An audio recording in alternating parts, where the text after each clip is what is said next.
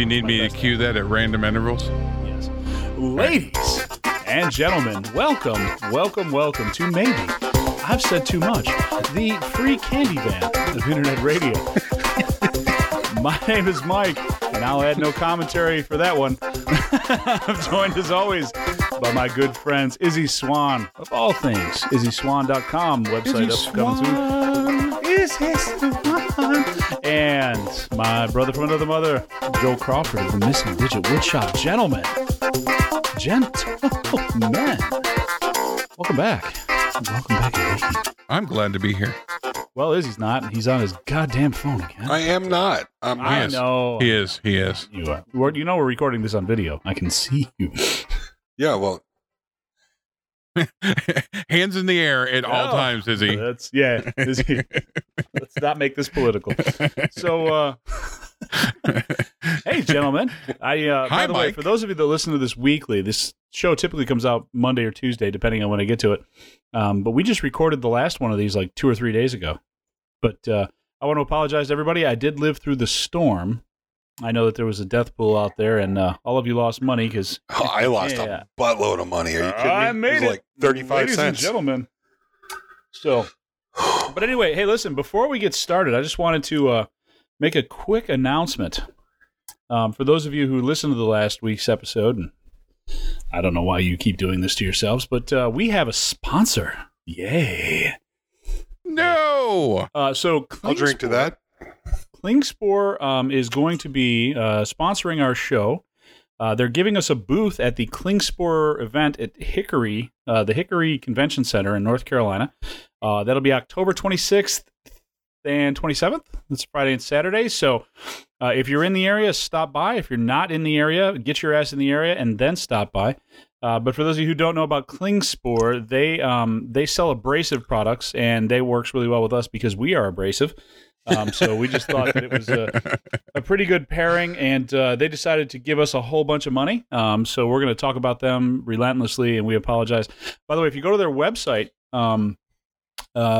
quick offer code, Unicorn Meat will get you 0% off everything on their everything on their store website. That's so Unicorn Meat. Put Unicorn Meat in as the U. offer code. You get 0% reduction. Bacon. Yeah, that's so hop on in, folks. But thanks, Klingspor, for the money. Bet you're feeling like you wasted it. And but yeah, honestly though, guys, if you happen to be in or around Hickory, October 26th, 27th, we're going to have a booth. We're going to be doing some live recording, probably some interviews. We may bring a loud ass PA system and completely disrupt the entire show, which would probably be fun. I hope so. Yeah, maybe even get thrown out, arrested, and all that stuff. And again, hey, Klingspor, thanks for the dough. and the booth, letting us in the door. Can we make a pact right here? I did. Real quick, I think Mike said something about having 2 security guards really close to our booth. I don't know why. Mike is the guy who's Klingspor, by the way, not me. Yeah, right. Mike is. You have to clarify. All right, Mike is awesome, guys. As far as customer service and everything, I'm not sure if he's awesome, but he gave me money to say nice things about him. So Mike is awesome. Mike is awesome. And I want to preface: Klingspor carries not just sandpaper. They make their own. They have a place right up there. Fantastic sandpaper. It's the best. I mean, it's what I use, and that's not baloney. That's the best you're going to come across, as far as I'm concerned. All right, but they feel a lot like an infomercial. Well, I'm waiting for Ron Peel to jump out. They get one good one, and then the rest of it's all downhill from here. Yeah. They carry a lot more than sandpaper. They carry all the major brands, DeWalt, all the other stuff. They carry that. They have a lot of interesting stuff. Like one of my favorite tools from them is the MK2. You guys have seen me use it in my video. It's that little expanding accordion-looking thing for doing exact. Oh, they're the ones that make that thing? Well, they have it. It's not. They don't make it. They sell it though. Yep, you guys can get that there, and plus just a ton of other stuff. So definitely. All right. They didn't give us that much money. Let's just like I said, they get one good one, and that's it. No, you've already used next week's too. The woodshop.com, guys. I'd like to preface that we have just enough money to buy like a round of tacos for the show. So don't go too far. He means I don't eat, and him and Izzy get to have taco. No, we'll get you like a whole carne asada, just in a tin foil. Just meat. All I can get is meat. That's right. That's right. How do you spell little steak. It's spelled like epitome. Epitome. Yeah, honestly. So, but all right. So listen, guys. Let's do that. Let's do that awful Maker podcast thing where I go, okay, guys. So what do you got on the bench? I'm making stuff. So what do you got on the bench? I got a great one for you guys tonight. And I thought we had to. I thought we had to talk about our Patreon supporters. Are you making a guitar out of terracotta tile? I want to talk briefly about shop organization because I'm covered with dust. You can tell I've been cleaning the shop. I've been organizing stuff. One of my favorite things, especially for creative-minded people, and I'm sure there's people out there who relate with you. It's easy to get messy real fast in the shop. So I'm doing the Kaizen foam thing again, but I'm doing it in small pieces because if you do like the big 2 foot by 4 foot layout, then you change the tool, you got to replace it all. So I'm doing like 2 foot by 2 foot, or maybe even 18 inches by 2 foot. So that's what I'm working on is shop organization, and then tomorrow morning I'm building a sawmill. So that should be fun. What? Wait, hang on. You moved past that a little bit too quick for me. What's that? You said you're building a sawmill? Yes. I'm more excited about the shop organization, to be honest. With this, just out of curiosity, would this be with the Husqvarna chainsaw that you have? Baby, that thing is a beast. Not that just, They are also not a sponsor. They are not, but the X-Torque they have in that new Ford, that I don't know if it's new or not, to be honest with you, the 450 that they put out. Oh, I think it's got. I've never seen a 60cc saw with that kind of torque, and I'm half the world is completely tuned out. But I have to say that YouTube for me has been a roller coaster ride of emotion, and there's been just recently, as of late, YouTube has become sort of a desolate area with just a handful of sort of palm trees sticking up out of the desert. But now that you've actually started posting videos again regularly, it's been just I actually find myself checking the sub box more frequently. So thanks, man. That's huge. Thank you for that. Yeah, I really like because I honestly I hadn't realized how much I'd missed you until all of a sudden you came back. So it was just because you just do the dumbest shit that it's fascinating to watch, and it's fascinating to be a part of, and it's just like it's like a grown-ass kid got toys, and they gave him a camera, and he shared it with the world. So exactly. Yeah, I just thank you so much for, and I mean this sincerely, this is going to sound like bullshit, but just thank you so much for putting content back on the internet because... dude, that's a huge compliment. Thank you. I've just had, like, the internet has just not been the same, and, Jimmy redid a knife here recently, and that was fun, and John Heiss, who I've been watching forever, is just a cranky human being.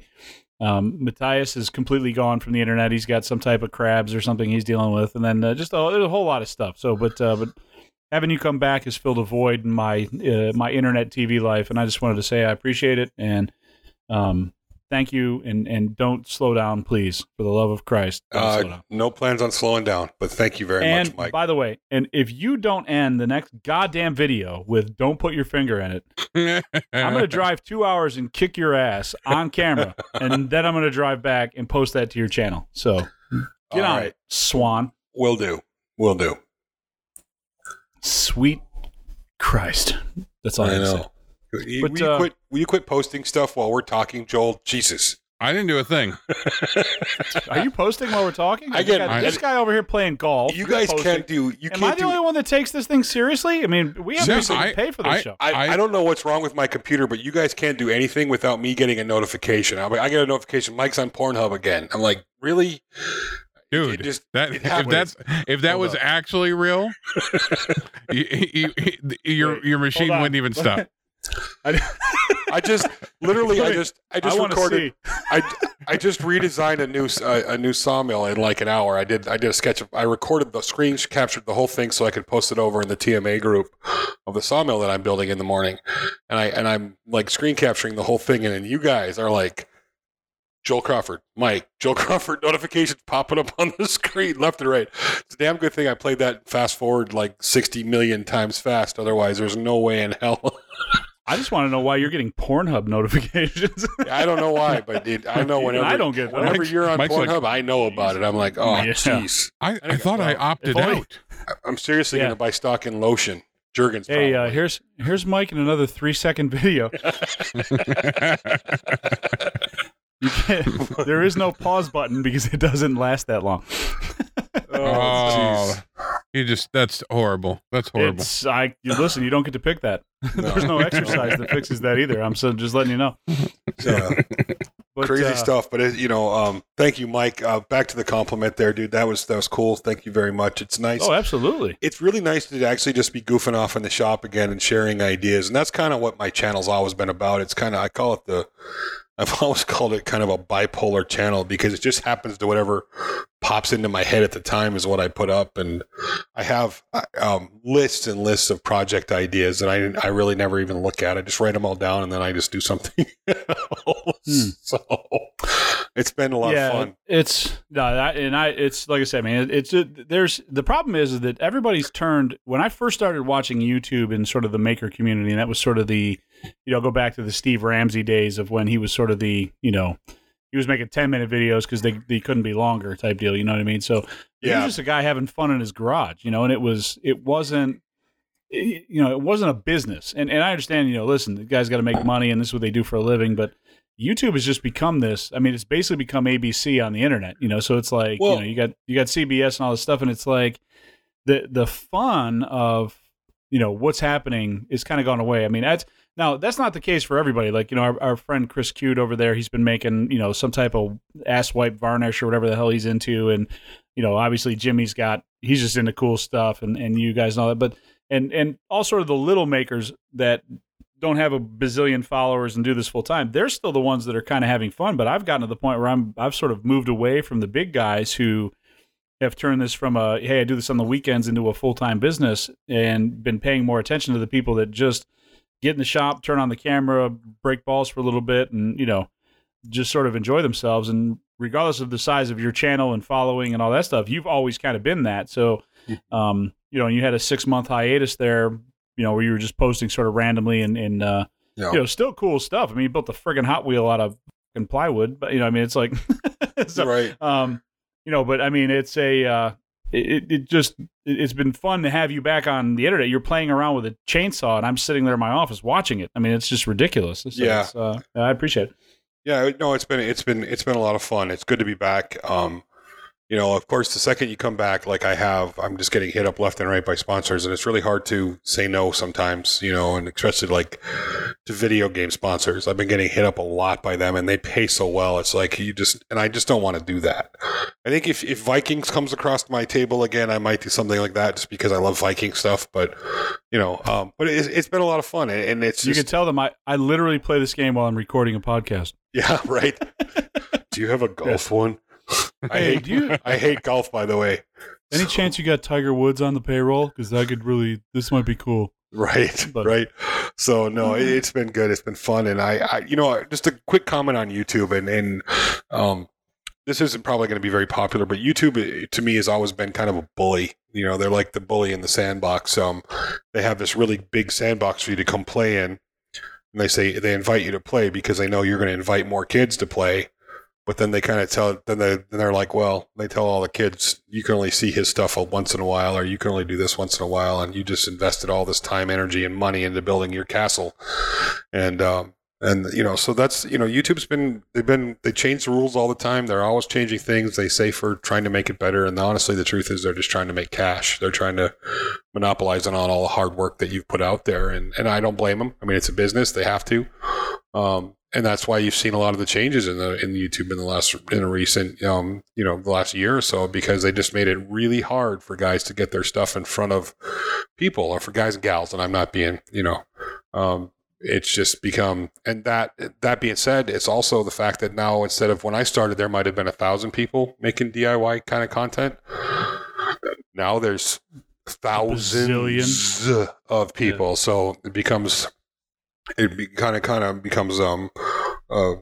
convalescent disaster. I mean, it's just you have there's a lot more competition. I hear guys, I'm going to start making content. And I'm like, that's great, but make sure you're doing it for fun, because the chances of starting a YouTube channel now and being successful at it is so nil. You got to be really, really good, or have something extremely unique out there to really get people. Or you just got to post every day. Like that's, yeah. If you want to post a 10-minute impossible. If you want to post a 10-minute video every single day that they that more than you get will get more than 3 to 4 minutes of digested time where people will actually sit down and watch it, YouTube will start sharing it. But and that's taking into account that you need to shoot 2, 3, 5 hours of really good quality stuff to get a 10, 15 minute 90 video. minutes. To get a 10-minute video, you absolutely need 90 minutes of content of actual clips.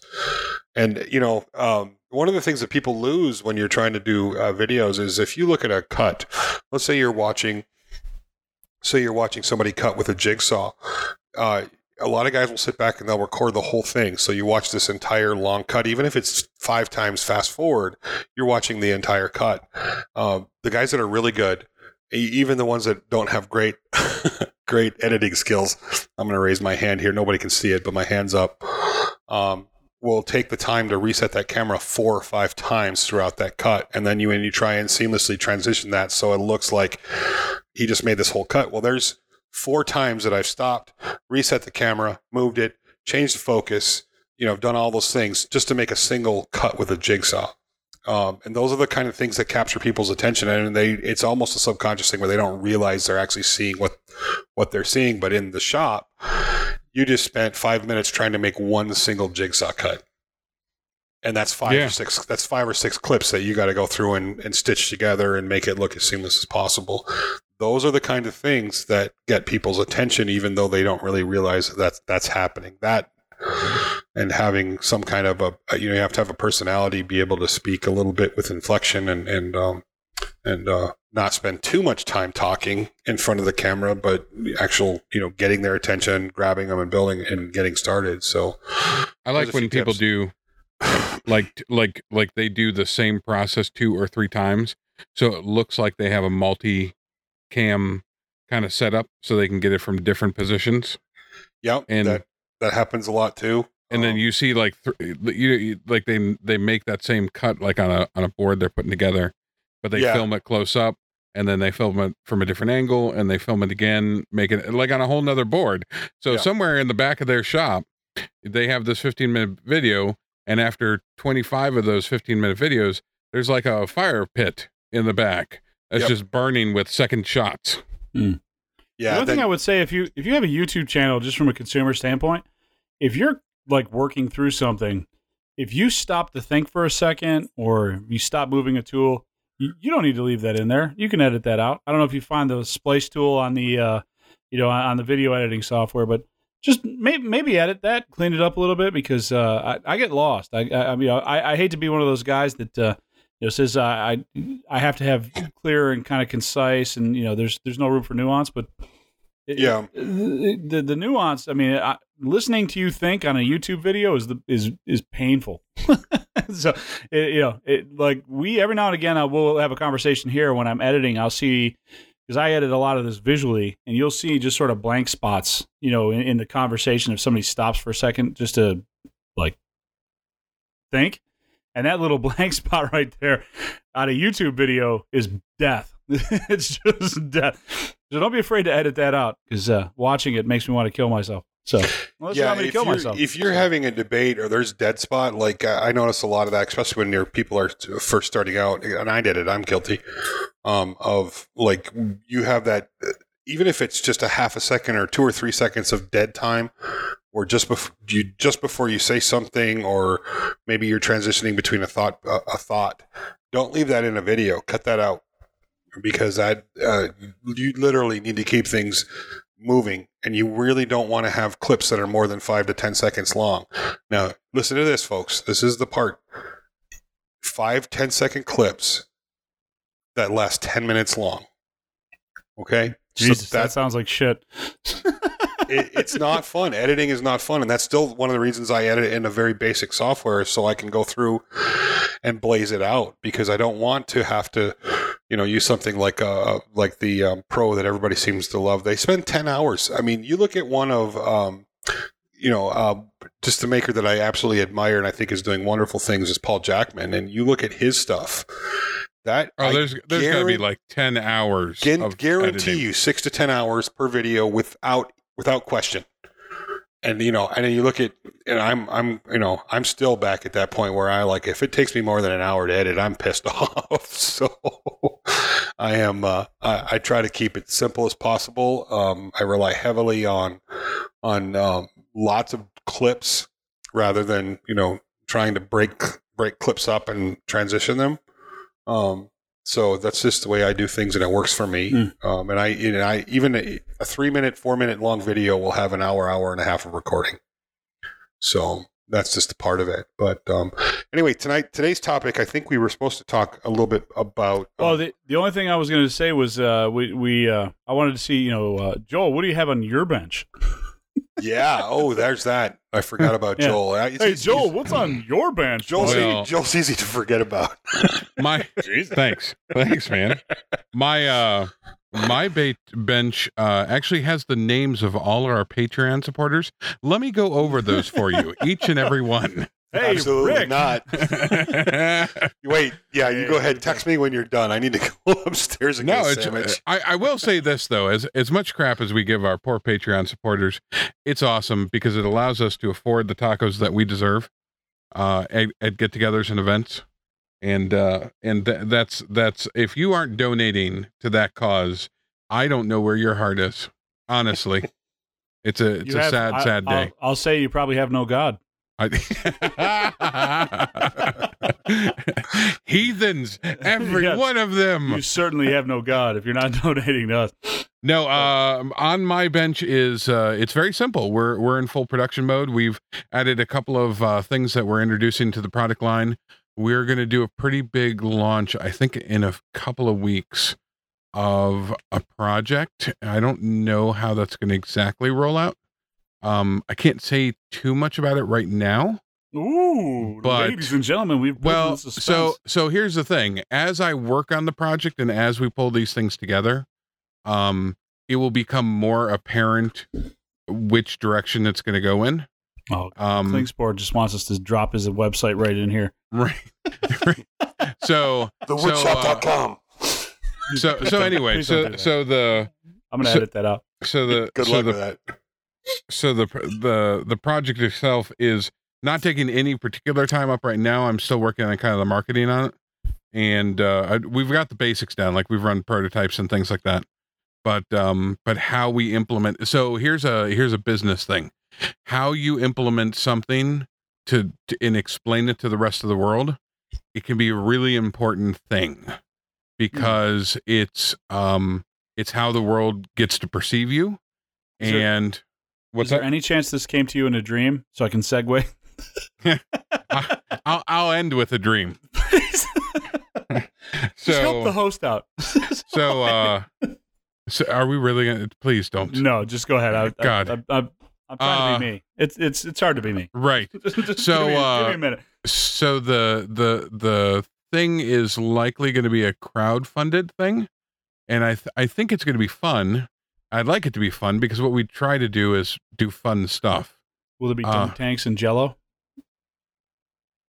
All right, skip my other plan. We're going with dunk tanks and Jello because whatever I was making before isn't nearly as fun. Oh no! Yep, got sideways. All right, hold on while I get my little notebook out. Right on. Hey, I'm not a marketing genius for nothing. Yeah, no kidding. So we got that going on. We're doing our normal production. Christmas is ramping up. Somebody picked up our Page Pals and put it in their top 10 list of crazy cool things. And so all my Page Pals have now disappeared to customers, which is awesome. So we're feverishly making more of them. It's a weird thing when you get picked up by an organization that does a thing, and we've had it happen now a few dozen times. And you'd think I'd know better by having some things in reserve, but we kind of don't. You don't. We don't. And because no one thinks about the future. Well, like right. So all of a sudden you see like in a day you see like 22 Page Pals like gone. And you're like, I only had 60 in there. So that's 3 days. Well, it takes 2 weeks to get things set up in warehouses across the country as we ship them. And so it's like, well, 3 days isn't enough time. So just the normal things. That was a really cool thing. Not that I'm complaining. Don't get me wrong at all. but it's people oftentimes go, and then somebody published a thing that was on my Etsy page and I got 1 million orders for them. I don't know how I'm going to, it happens. Like, it's not, there are 17,000 faux media journals out there that describe things and make, Christmas lists and 15 other things. And then all of a sudden your product will be picked up, and then you have an extra 20, 40,000 people, 50, 60, 200, 500,000 people that your product gets in front of. We got picked up by The Verve in their Christmas catalog edition in 2015, and that gave us a pop in 2015. I'm like, where the hell are all these sales coming from? Oh, wow. It was like, 14 days before Thanksgiving. And so it's not, you can't, it's not even worth saying, by the way, that could get picked up, so you should make 400 more of those, because if you can make it to Gizmodo's front page. Well, some of us have. Some of us have. Some of us have. But yeah, so that was a thing, and that's what we do. It was really cool. It was nice. Somebody sent me a little link. Actually, about 4 people sent me a little link. I think I'm going to make I might take the time. Please do. We're talking about products. I might take the time to learn SketchUp so I can make plans for that outfeed table that I've designed and have halfway built. I hate SketchUp. That's kind of my initial thing, but Izzy knows it. And I mean, if Izzy knows something about a computer, then I really should know that thing. There's no veiled insult there. It's not really an insult. It's just, Izzy is a self-professed, chimpanzee when it comes to computers. So, I mean, if he knows how to use them, I really should know how to use them, right? I have an advantage. I eat, sleep, drink, and think in 3D. So SketchUp just made sense to me. I taught myself to it in over a weekend. So, I already seen the machines built. I'm just putting the parts in the SketchUp. I don't have to suss it out in the SketchUp, which I think a lot of people do. So, I have an advantage over it. There's one, that's kind of why I do what I do. Anyway. Yes. You should. I'm going to drink some more Southern Comfort. You guys go ahead. So the night Izzy talks the most is the night that his internet connection sucks. Am I clipping out there really bad, guys? I'm sorry. Just you won't be in the people listening to this on the podcast won't know what the hell you're talking about. I was just going to say, watching on YouTube. Yeah, re-listen to it. Re-listen to it on the podcast. It won't sound so bad. By the way, if you watch this on YouTube and you don't listen to it on the podcast, you have no God. I mean, you're the same as the Patreon people, because I have nothing on the bench at this point. The flood was kind of the hurricane was very stressful this weekend. I sent Joel some videos of things that were going on. There was my sister who lives 3 miles away.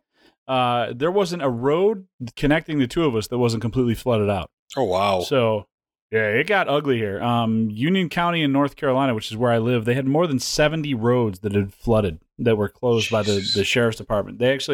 I've lived here for the better part of 21 years, and they actually had the first time, for the very first time, they had a curfew. So, it was pretty bad, and there was a creek that runs not far behind my house. And like I said, I was sharing some pictures with Joel that if it had rained for probably another hour or so, it might have got real weird here. So the weekend was very little making, very little planning. It was just kind of waiting to die. And then when you don't die, you're like, well, shit, now I got to come up with plans. Now I have to go to work on Monday. Yeah. So, and then you're thinking, well, death isn't that bad. So it was the weekend for me was pretty stressful, and there's very little on the plate. And I have a half-built outfeed table that I really want to get to finishing at some point, but I guess that'll have to wait. So, as far as me, that's there's not much going on or much to report. But you had talked you said you wanted to talk a little bit about dreams, Izzy, and I had a conversation the other day about dreams, and especially about dreams, particularly when I was younger. And we had talked about these, if I was curious how many people had like reoccurring dreams and what they were, that kind of thing. And, I mean, there's this whole psychology behind dreams. I'm not sure I really buy into it as much as some people do. I actually started looking into it. There's couple of books out there, Understanding Your Dreams. And in fact, one of the first statements she says in the book is, you will dream more now that you're reading this book than you normally do, or you'll remember them more. But anyway, that was kind of an interesting conversation about that the other day. And I used to have this really terrible reoccurring dream when I was a kid about running across the field and there were wolves chasing me. And I'd never make it. There was like a tree in the middle of this field, and I'd always run for it. I'd never make it to the tree before they got to me and, rip me apart, which was, it's an awful dream. But it was a dream I had as a young kid. And like 9 to 14, 9 to 15, and it kept coming back. It kept reoccurring. And it was kind of funny. Gradually, I'd make it to the tree, and then I'd start climbing it, and they'd like tear the meat out of the back of my legs. Very vivid dream. And then finally, I started to the point where I could make it to the tree and get up the tree, and then nothing. And then, I actually quit having the dream altogether, and never really quite understood what that meant. I was just wondering if there are other people out there that have had like weird reoccurring dreams, hopefully not quite as dark, but what they're... I actually used to have this. I kind of hinted at this when we brought this up at the end of one of the shows, but I used to have this reoccurring dream. I was in it's vivid to the point. A couple things too. I actually have a real weird thing in my head where I remember a lot of things, and I dream almost every night, and I remember the majority of the dreams I've had. Mm-hmm. I got actually checked by a doctor and a psychologist for this stuff when I was younger because it's sort of abnormal. And there's I'd be happy to talk about everything associated with that at some point, but I don't want to bore everybody with the needless banter. Even though we have 30 minutes to kill. I thought that's what we do. Yeah, that's probably true. But so a lot of the dreams I have are pretty vivid. But when I was a kid, I used to have this reoccurring dream where I was in an old brick library, but it didn't have any books in it. And there was like You said brick, right? Yeah. Okay. Why? What did you think I said? No. We'll just keep going.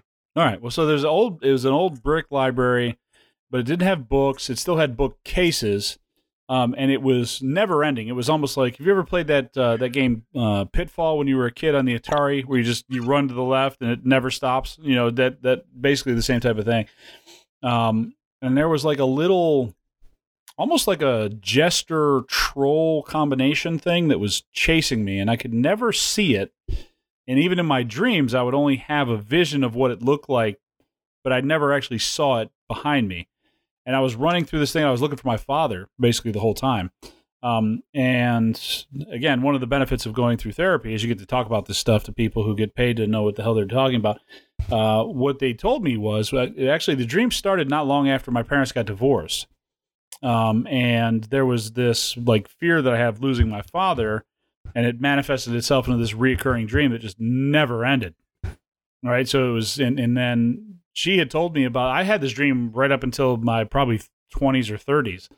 And it wouldn't happen often, but every now and again, just kind of creep back in. It happened a lot when I was a kid. And then it started happening more and more frequently, as I got into my late teens, and then, less frequently as I got a little bit older. But I told my psychologist about this stuff, and I said, hey, I always had this weird dream, and I actually just had it the night before I went in to see her. And she was like, well, your parents were divorced, right? And I said, yeah. And she said, well, you're just looking for your father. And I was like, wait, what? She was like, yeah, you're just looking for your father. Like you had a fear that your father would, walk out on you and leave you. And the people who are supposed to love you the most, they left you behind. I'll be darned. And I stopped having, that was the last time I had that dream after she explained it to me. It was the strangest thing in the world. I've never had that dream since. And that was probably 9 years ago. So, really? Yeah, yours is probably, oddly enough, I probably have a pretty good idea of, what yours would be about. I don't know that I'd talk about it on the podcast. So, why not? Some of that stuff gets a little bit weird and personal, but no, I don't know how much. I'm interested to hear what you would think. I mean, what your thoughts are. Well, the only thing I would say is that, we've talked a little bit off the air about some things in your past that I don't know that you want to talk about here. So I don't know how much of it I want to say. It's the only thing. All right. For right now, we'll take all the restraints off. Go ahead. Let me hear it. Well, you'd said that, your parents were not awesome, we'll just say. But I mean, a lot of those dreams, when you're having that stuff, especially if you have any type of impending fear or danger, that's coming after you, a lot of times that can be, paternal and maternal, where your parents are, you feel some type of danger and it sort of manifests itself in this thing, and you can't ever really get away from it because your parents you can never get away from, right? So true. And that type of stuff. I mean, your dreams are basically a way to process the stuff your mind can't really handle otherwise. So it gives you these kind of scenarios where you can play through fears in your head, or even play, not always fears. I mean, dreams aren't always negative, but you get to kind of play through these things that are, really sort of subconsciously depressing. And, you get an opportunity to kind of work through them on a subconscious level so you don't have to carry them into your consciousness. So it's, there's probably some part of that with you that, there's, you're sort of in fear of something, and fear of your parents is that's really hard to get over because they're the people that are supposed to love and care for you the most, and if you look up to them and that's not available, that manifests itself in all kinds of really weird sort of, phobias and ideas, and particularly dreams, and those things can be very telling. So, but anyway, yeah, because I've never really understood the whole thing, and I always thought someday I might see somebody about it and talk about it and get some feedback from it, because I'm not. I mean, me and the feelings thing. I'm not real good at this stuff, so I thought it would be interesting to figure out what that meant and what it was about. It's interesting. It's interesting feedback for sure. Yeah, well, and that's, I mean, a lot of times that type of stuff is really just that. I mean, people have, dreams about drowning all the time and reoccurring dreams. And a lot of the times, dreams about drowning are people that are, they're afraid of time, as they say that psychologically that for some reason maps to that. I don't know how that works, but, a lot of times if you have these dreams where you're drowning, or I used to have dreams where I would be punching someone, but I wouldn't be hitting them enough to do anything. And those are actually psychological fears of failure and a bunch of things that kind of manifest themselves in a dream. So if you ever have a dream where, let's say you're trying to shoot somebody, but the bullets don't come out of the gun fast enough, or you're trying to punch somebody, but you never hit them hard enough to do anything to them. Those are typically subconscious fears that are kind of manifesting themselves, and you're not able to, what it's telling you is you're not dealing with those things. That's a lot of times what those dreams tell you, is that you've got these fears that you've kind of pushed to the back of your mind that you're refusing to deal with. You're hiding yourself from these feelings, and so your dreams kind of push them forward. And a lot of times men have them quite a bit.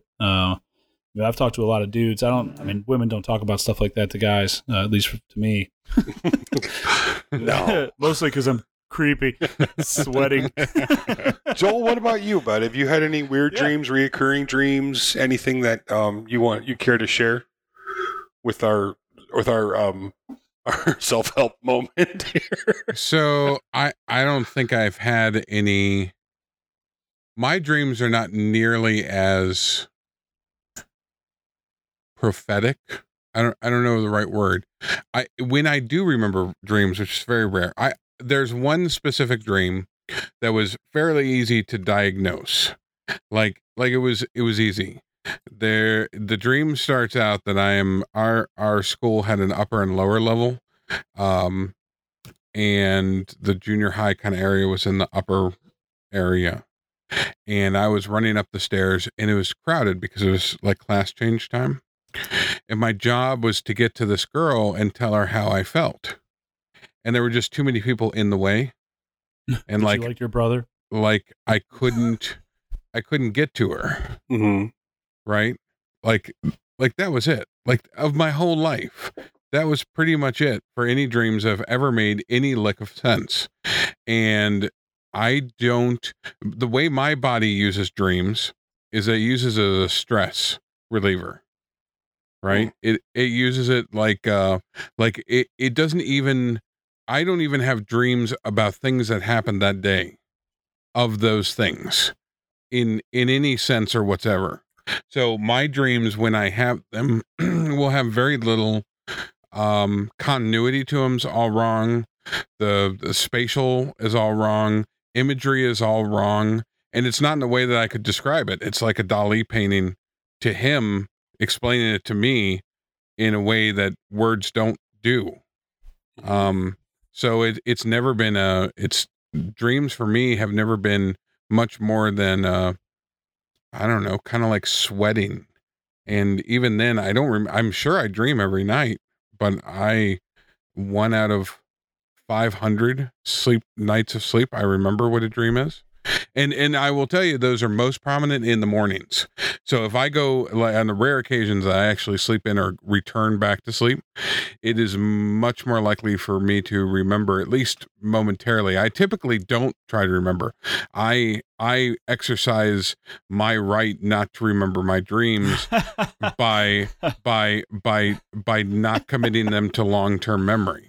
So that didn't make it to the Constitution, Joel. Well, that's a real shame. Well, so I know the way that you remember a dream is that you continually go over the dream until you move it chemically from your pre-short term to short term to long term memory. It's the only way you'll remember a dream. If you remember a dream 5 minutes after it happens, or 30 seconds after it happens, if you don't constantly think about it for the next 2 minutes, you won't remember it for the next 5 minutes. And if you don't remember for the next 5 minutes, then you'll never remember it again in your life. Right on. Right. It just doesn't, your brain doesn't work that way. It works in a different part of your brain. I wish that was the case for me, because that's not. So that's because I actually have, so most of the dreams I have are pretty awful and terrifying. The I don't know if that's just the ones I remember, but the ones that come to me, that seems to be the case. But I walk away from, I would say 5 nights a week. I can remember head dreaming 2 to 3 nights a week. Really? Yeah. Well, my brain is really weird. I don't like to talk about this, and this is one of those things that I'll talk about on the podcast, like no one's listening. But when I was a kid, I was in 4th grade, Mr. Crutchman's class in my elementary school. I took a test, and he marked an answer wrong that I knew was right. And I told him, I said, no, the answer to that is, so-and-so. And he said, well, how do you know that? I said, well, it's on page 128. It's in paragraph 2 there. I can see the sentence. I was like, I know this is the right answer. He told my parents I was autistic. So they actually had me tested for that, because they thought that because my mother was like, but he's, autism wasn't what it is today where everybody knows about it, but it was, they basically thought you were retarded back then, which is, I know, not a word that people use anymore, but my memory works that way. Like, I can remember things specifically. When we go to shows, I can remember, like, it's getting worse now that I get older, but like, I can remember, if I'm standing next to Paul Jackman, I can remember the 7 people that are standing around him. What they're wearing, what's on their shirts, like all this stuff. It's just, my mind kind of captures things like that. It's really weird. I don't talk about that because it becomes a game for people. We'll go to lunch and, people are like, hey, what's that sign say? And, they'll ask me 5 days later and I still remember it. And so, like, with dreams, it kind of similar to me that way, is that I will remember things very specifically. At least I think I do. I could be making that shit up as soon as I get out of bed, but I can remember a lot of those things and a lot of weird ideas. And like I say, a lot of really awful things kind of process themselves out. I think for a lot of people, it's a defense mechanism that they don't remember some of that stuff, because your subconscious gets to work through things that you don't want to deal with in the real world. And I kind of wake up with some of that stuff. So it's just a real weird, really weird the way my mind works in that way. So that type of memory is called eidetic. I know exactly what it is. And it's a rare thing to have it, and some people have it from my understanding of it, because I was a psychology major, and this was one of those fields that I loved, is the oddities. And you still hang out with me. That's weird, man. No, that's exactly the reason why I don't know that I would classify what I have as an eidetic memory, because that's actually a very rare thing. I can actually scroll through days in my head, kind of in sort of a weird way. Like I say, their memories and things are harder to recall as I get older. When I was younger, it was almost like a card trick. I could tell you, things that I'd read 10 years ago, word for word and stuff like that. But it's less and less now as I get a little bit older. But I mean, I can still, if we go out to lunch or dinner, I mean, I can remember when you and I went to lunch that one day out there in Georgia, Joe. I can remember 7 or 8 things off the menu. Exactly. Like it's just, just kind of, I remember the waitress's name. I remember all the different whiskeys and stuff that were on the wall. I remember, just kind of weird where stuff. Where did we eat? I don't remember the name though. That's the weird part. Like that was the, that little hole in the wall restaurant. Gabe's. Yeah. Gabe's downtown. Yeah. But like and that's the thing is, again, I mean, certain things will come to you and certain things won't. Yeah. Here's the thing. If I just sat still for a little while and didn't think about anything else, like the name of that would just pop into my head. And I don't know how that works. It just does. But there's several different kinds of memories. One's eidentic, one's eidentic. They're 2 different types of memories. Mm-hmm. What you're describing sounds more like an eidentic memory to me. It's identical. It's basically that's the problem. Is my memory is eidentic is very like those are almost like magical gifted people. Mine's got gaps in it. Yeah, that's I think they commonly call that photographic memory, which there really is no such thing as a photographic memory. But yeah, that's wild. It's dreams for me have always been when they are around, they've always been fleeting. They've never made particular, like there was nothing to make a lot of sense out of. And they didn't offer me any insight into my being. Mm-hmm. Like, and maybe I almost find that a little sad because I consider myself a semi-artistic person, right? So I can see design. I can see what is pleasing to me. Like I have opinions, but you don't have to be tied to your subconscious to be artistic, though. No, but I think there are things that let's give it a good example. So there are times that, and it's a practice behavior, don't get me wrong, you can get better at it, but Andy Berkey, every day he takes shots of photos, and he if you look up the hashtag on either Instagram or Facebook and you do Blame Berkey, BLAME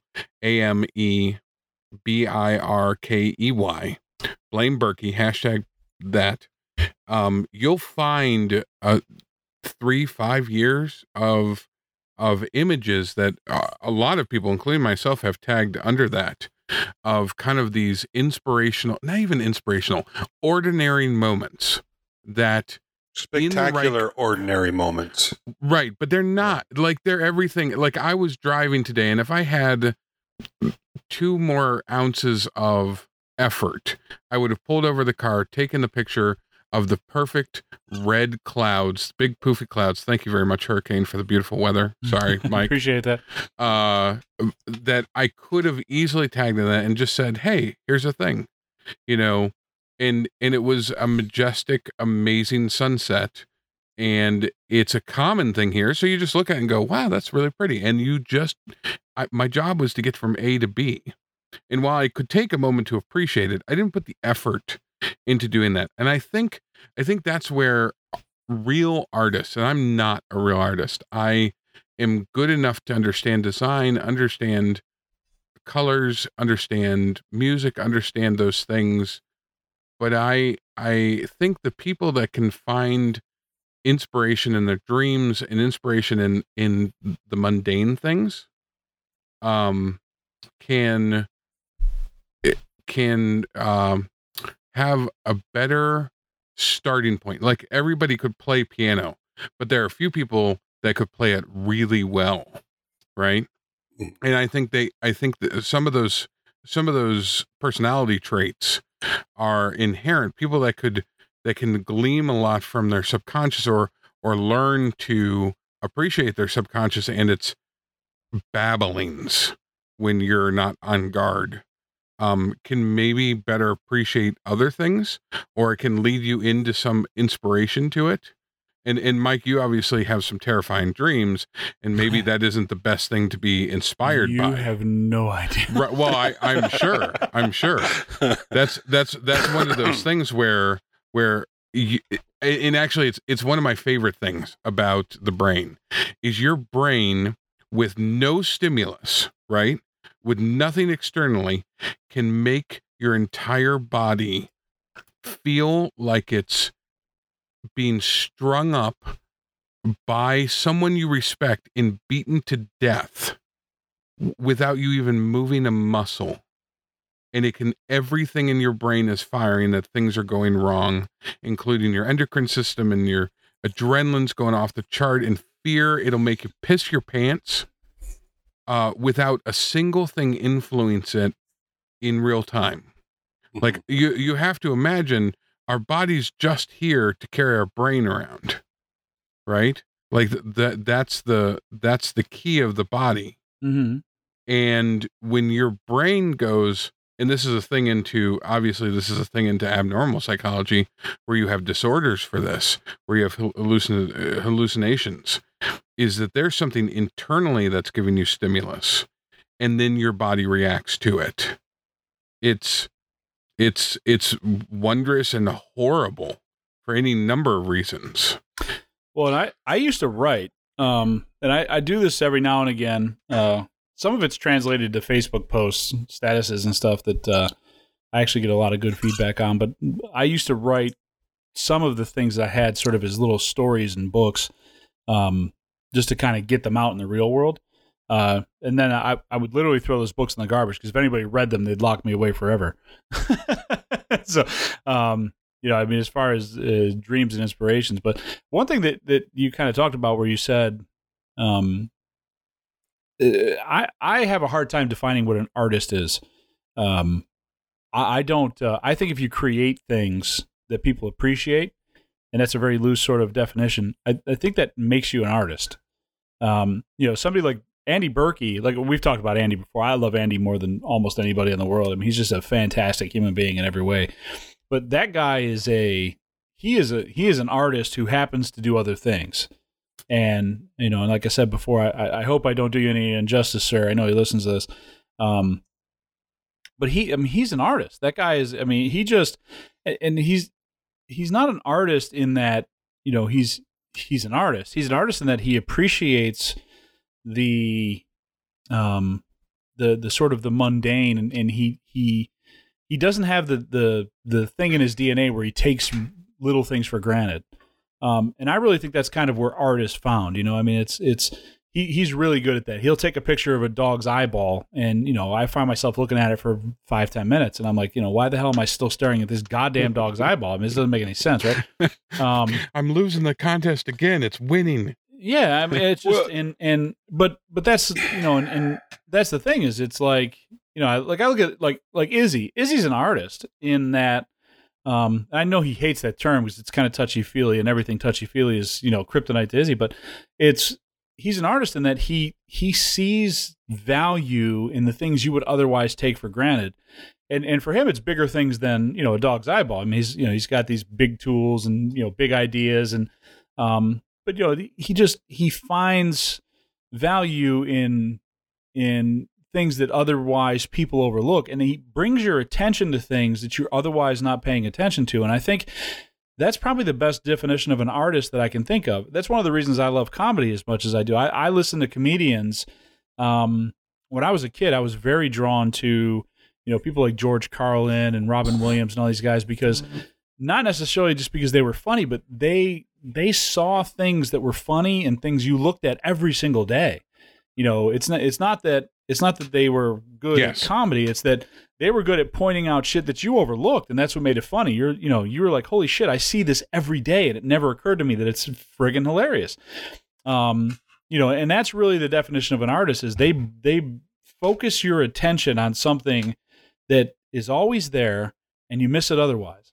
I think there's an innate quality. I think that's I agree with you what you're saying. I'm sorry to interrupt you, but I think there's an innate quality in every human being. I think some people are good at seeing the mundane in a different light and sharing that, but I mean, there's other people that recognize it too. I mean, that's why art is what art is. It's not because if there were just nothing but artists in the world, and then let's say there's this division of artists and then people. I mean, for lack of a better way of putting it, that's where I think everybody has an artist inside of them. Everybody's got a little Andy Berkey in them. Otherwise they wouldn't recognize it when it was shared. Does that make sense? I mean, it does, but yes. I mean, there are people that need to have the inconsequential pointed out to them, and that's the but they recognize it. If you didn't recognize it, you wouldn't have it. As soon as you show it to them, right. As soon as you show it to them, they see it. But it's like, I've talked about the attitude, of people that, I always make fun of people from the town I grew up in, but there's an attitude up there of, this always happens to me, right? Like you step outside, you step in a puddle. It's not just that you stepped in a puddle and you go on with your day. It's always happens to me. It's just like you're always waiting for something that's terrible and awful and just, you expect the worst, right? And then somebody like Andy Berkey comes along and they take a picture of a flower that was sitting right next to the puddle that you stepped in. And, he's standing there with a wet leg, but he's like, holy shit, I stepped in this puddle, but it brought me down to the ground when I fell on my knee. And here's this beautiful flower that's just kind of waiting there for me. Let me take a picture and share that with the world. It's like there are people who are programmed to be a certain way. Guys like, all of our favorites, right? You look at guys like, Bill Lutz and Andy Berkey, these guys, they find beauty in everything. It's not, they don't find big things. You know what I mean? Like Bill Lutz doesn't, I mean, he works in an airport. He'll post a picture of just like this random flower and you're like, holy shit, that flower's beautiful. It's like, look at the sunset, or look at the way this the water's dripping off of this airplane wing or some nonsense. And he stopped and noticed, and he took a minute to just sort of realize, he's got the exact opposite attitude. God, look at this. This happened to me. I was in the moment when this thing stopped, and I'm going to share this with other people. And that's, people like that, there's unfortunately not a lot of people like that in the world. It takes and for us, it's really easy because our community is so, just so amazing that, we have this collection of folks that are really sort of open-minded, and they're always looking for something to share with the world. But I mean, a lot of people just simply aren't like that, which is why artists make money, because, there are plenty of folks out there that are always well, it always happens to me, and you have to be able to show them, hey, dickhead, dry off your leg and look at all this beautiful stuff that's around you. Yeah, there's awful shit all the time, but focusing on that doesn't get you any further ahead in life. It actually just brings you and a lot of times other people around you down, right? So it's like, you take Bill Lutz, for example, and it's a good thing we're not all like Bill Lutz, because all we do is stand around all day and hug each other. Nothing would get done. But I actually don't mind living in that world, to be honest with you. So. And I mean, you picked some prime examples. I mean, Bill Lutz and Andy Berkey are two of the best people we know. So. Yeah, but we know thousands of guys like that. Yeah, guys and girls. I say guys. Just I apologize for all you gender specifics out there, but I mean, just thousands of people like that. Mm-hmm. We do, and it's an interesting community. It's interesting that we do that, but it's funny that we've kind of on this path from talking just about dreams. I'm kind of finding this a very unique conversation that we're having, starting out with dreams. And I mean, I'm like you. I remember all my dreams, and all I want to say is, Angelina Jolie, thank you. That massage was wonderful. But I don't care if your 16 kids were crying in the other room while I was having. And we don't do this thing kind of normally, but I want to do a real quick thing because we're having a pretty special conversation. I think we are. We do this thing live on YouTube now, and there's a lot of conversation going on over in the chat section of people sharing some of their experiences. Guys, those of you who have done that, thank you so much. That's huge. Really appreciate you guys. I mean, there's some pretty serious stuff going on over there. So for those of you who have taken the time to comment and share, wow, just incredible. So love you guys. And for those of you who aren't on YouTube, I think we only have 17 people that ever watch this thing at any time. But yeah, a lot of people just kind of shared some of the things that they've talked about. Now they're sort of talking about what creators and all that are. But yeah, I mean, I think that the more, and this is, talking about dreams, this is metaphysical conversations. There's, these things are intangible, and, you're never going to have a real baseline as to what actually is, what actually is what, right? Because, I mean, all this stuff is sort of subjective and it exists in your mind. But we are very fortunate to be in groups where and know people. I say be in groups, but just to know people that are, very sharing of experiences. And that's one thing that I think that, we talk about our community constantly. And one thing I hope this podcast is for a lot of people is we have an opportunity to share experiences. And we've almost as a group, us three and all the other people out there, we make fun of the Reclaimed Audio guys and the Fools with Tools and the Making and all those folks out there. But they're just sharing experiences. I mean, hey, this happened to me. If you relate, you listen. If you don't, you tune out. But that's one thing that I've always hoped that what we do and what our community does is just share experiences and not always positive, but mostly positive experiences that people just can relate to and people kind of carry along with. And when you're talking about dreams and how they translate into real world and sort of all that stuff, I mean, you're just sharing experiences, and that's people relate to that because, like I've said before, we all take a shower and we all think we do something different. And then we start talking about it. We all do the same damn thing. Right. And it's like a lot of us have similar dreams in similar contexts. They're just not things that really get brought up because we don't share those experiences. Yeah. And it takes weird folks like us to just come along and be like, hey. Oh, we can bring out the weird in anybody. Thank God, right? That's how we roll. Yeah, I had this from the time I was 12 till I was 17, I would have dreams where I was always sitting on my testicles and I would bounce up in the air into the clouds, and you're like, what? It's like you're just how did that just happen? How do we get here? But I would just say that, if you guys have any sort of weird nonsense, reoccurring dreams you've had, share that stuff with us. I'd be interested to see, we have a pretty big audience at this point. I'd be interested to see if anybody has any similar dreams that are reoccurring to us, what context they've had them. If you want me to give you some feedback on them, I'm happy to do that. Like I said, I want to stay real quick for a long time. JK James, he had mentioned earlier that he had a dream about flying, and it was unique. We didn't get a chance to talk about that real quick. That's something I did a lot of. I have done a lot of over my lifetime is have dreams about flying, and it usually started on a swing set. I don't know why, but I have dreams about flying. I'm wondering how many people out there have had that dream. Have you guys dreamt about flying? What do you mean by flying? Just like flying? I'm like flying in an airplane, or you're like superhero? Well, flying? The reason I'm asking is I was reading a little bit about this after this. We talked about the conversation I'd had about dreams. I actually looked it up online. I've been reading a little bit about people that have reoccurring dreams about flying in particular, and kind of some of the things that it meant. I don't want to get into it. I'm just curious how many people out there have had dreams about flying, whether it's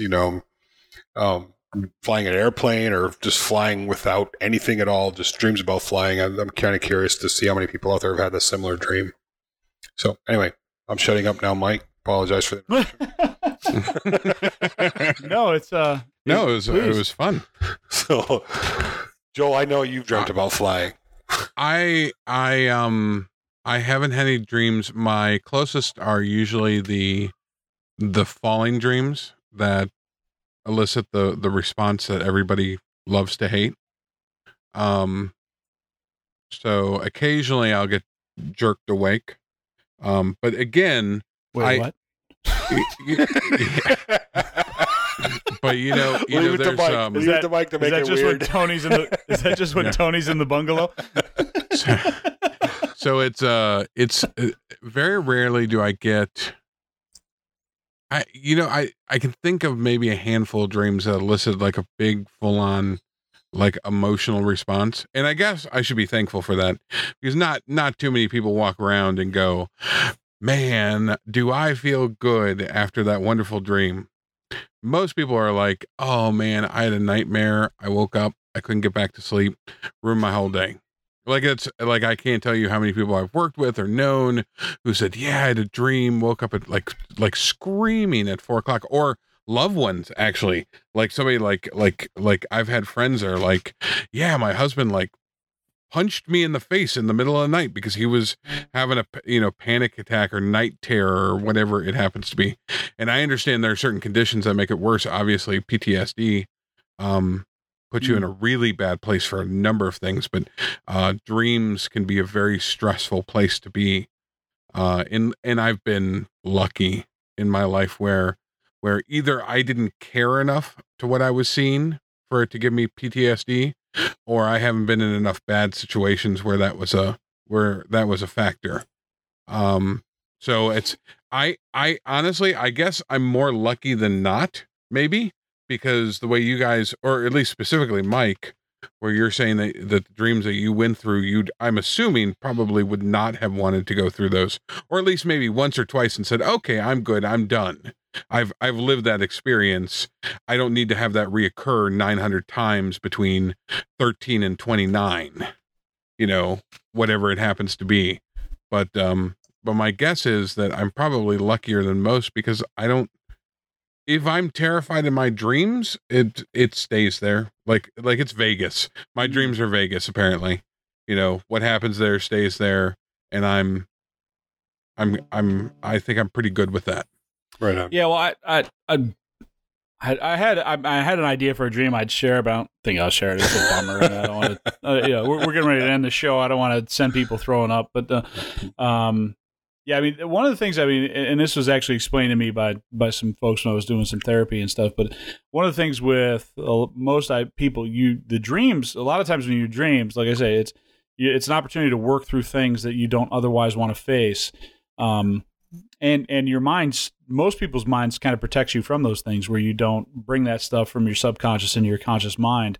I don't have that. So like a lot of things that, fears and, just nonsense that I don't otherwise want to really deal with, where most people wouldn't remember, I wake up with, so it's now I've actually learned a lot from that, which is kind of fortunate because, I don't, and like I say, as I've been getting older, it's getting less and less frequent. I used to remember dreams almost nightly, and that was and most of those were terrible.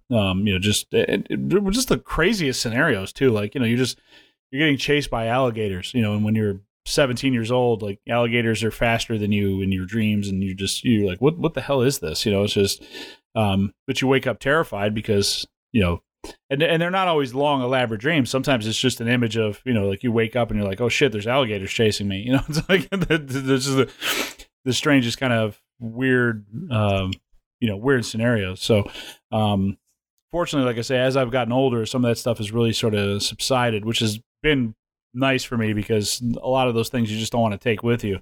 Like most of my memories from childhood. So, but that's another story for another show, I guess. I have a reoccurring dream about April Wilkerson, and it's a little bit scary, but I'm going to share that with you. I have this dream that she cuts a straighter line with a skill saw than I do. Yeah, that's I don't want to wake up with that terror. No, and I don't mean no. It's the Triton tools. It's the Triton tools. That's the difference. You're still doing it with DeWalt. Yeah, that's true. So, that's true. No disrespect to April. I love her to death. I think what you got to get that. Amazing. You got to get that sweet Triton money.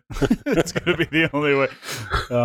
Right on. Well, guys, pretty fascinating conversation. I don't know if you're ready to cut it off or not, but we've sort of hit that point where. Well, I think our sponsors. All good things must come to an end. Yes, just like hashtag butt stuff. But do you guys have anything else before we wrap the whole shenanigans up? Ish? Nothing? I hope that everybody listening has survived the hurricane, and I mean, if you're not, it would be weird. But I hope if that this is playing in heaven. Jesus. You were praying to the wrong dude. Yeah. So you really have no God. So but I hope that people get a chance to look at the devastation, and we're going to see it over the next weeks because the water's still there.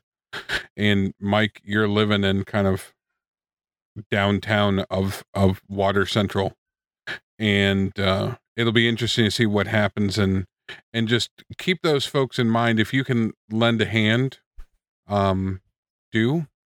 If there's something that you can donate to, I don't have any particular links to give you. Just look around, see what's credible for donations, and check out. There are a couple of charity watchdogs. If you see like GoFundMe's and things, by all means, look into those things. But keep those in mind. You need the money going to the right places. Yeah. And I hope everybody is doing well, and I hope that our listeners are dry and their stuff is dry and they're at home petting their dogs on this, what hopefully is a beautiful night for most of the country. Yeah. Dry, safe, loved, and fed. Yeah. Definitely the fed part. But that's how I want everybody all the time. So that's not any different. Well, listen, guys. Izzy, thanks for the topic and the starting off the conversation, and thanks to everybody who was sharing in the comments on YouTube. I apologize, I haven't had that window open. I've been trying not to be distracted by it, so I could pay attention to the people who are talking on the show. So if I didn't look like I was paying attention or commenting back, I apologize. But the broader audience.